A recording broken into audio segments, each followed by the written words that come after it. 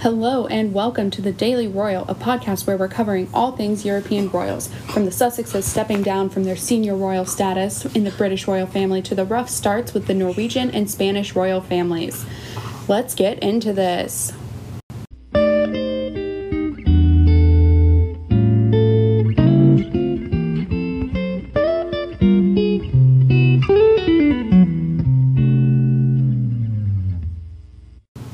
So we are going to do this in alphabetical order, starting with the British royal family and working our way down to Sweden. Starting with the British royal family, the Sussexes have announced yesterday that they are stepping down from their senior royal status. First off, I want to give props to the Duke and Duchess for making sure that they are taking care of themselves and their kid.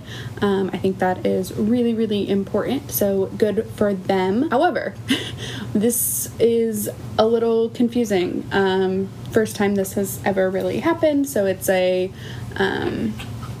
messy rollout. There's no two ways about it. It's messy. It's confusing. Buckingham Palace released a statement that they understand the Duke and Duchess's intentions of carving a new path, and that this is all still in very early discussions of how this is going to work. So no real clarity, but some clarity that this isn't the most thought out rollout. Earlier in the day, the Countess of Wessex, Sophie, and her daughter, Lady Louise Windsor, visited the National Sports Centre to meet with Great Britain and hockey. Lady Louise got to show off some of her field hockey skills, which was really cool. Moving on to Denmark, the royal twins, Vincent and Josephine, the youngest children of Crown Prince Frederik and Crown Princess Mary. The occasion was celebrated by the Danish royal house. 4 photos of the twins and also their older siblings, Christian and Isabella. All these pictures were taken by their mom, Crown Princess Mary, so that was all. A few days ago, on Monday, all 4 of the Crown Prince's children started school in Switzerland at an international school. This seems to be like a 12-week exchange program, so they will be there for the next 12 weeks with their mom, and then Crown Prince Frederik will kind of commute and do his engagements that he's responsible for in Denmark, and also spend some time with his family, who are all in Switzerland at the moment, to make sure that their children have privacy at this time. They held a photo call for their first day at the school, which was beautiful. I would like to spend my time in Switzerland just to look at the scenery. And moving into the Netherlands, looks like they are back from their Christmas holiday. Starting yesterday, Queen Maxima visited the Elon Art Foundation, which is an organization that supports asylum seekers to build community through art and creativity. So she was there just to visit and learn all about it. This is an organization that was awarded funding from the Orange Foundation as a good social cause. So that is really cool to see them kind of, continuing to follow these organizations. Following that visit, Queen Maxima also visited a treatment center that is run by the Salvation Army to combat drug addiction. So this is really awesome to see the Queen of the Netherlands really going out and supporting these social causes. Moving into Norway, they sadly have not had a great start to the year with the death of Ari Ben, Princess Martha Louise's ex-husband, last Christmas, and the funeral for him this past weekend.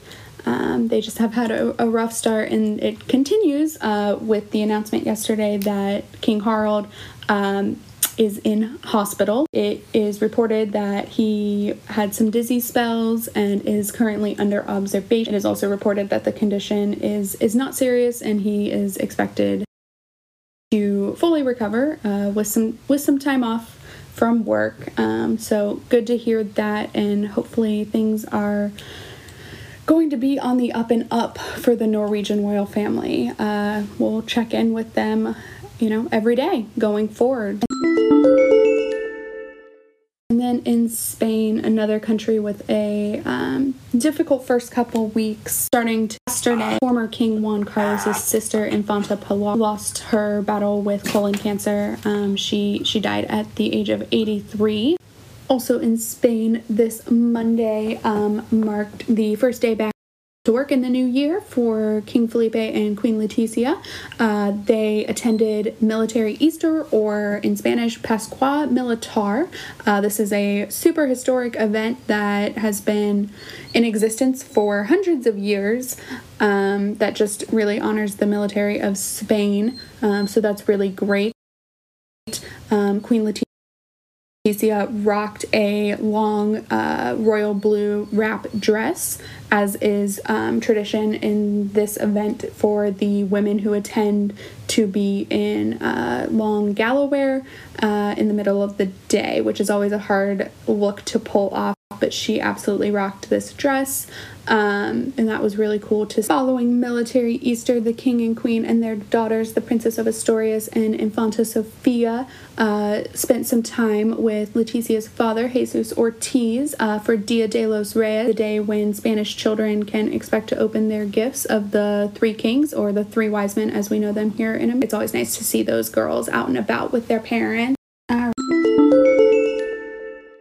Alright, and finally we're going to wrap up with Sweden. The royal family of Sweden actually is not back to work yet. They are expected to return tomorrow, so not a whole lot to report on them, but I wanted to include them because they'll be included every day going forward. So that is the end of our rundown of all the royal families and what they have done today.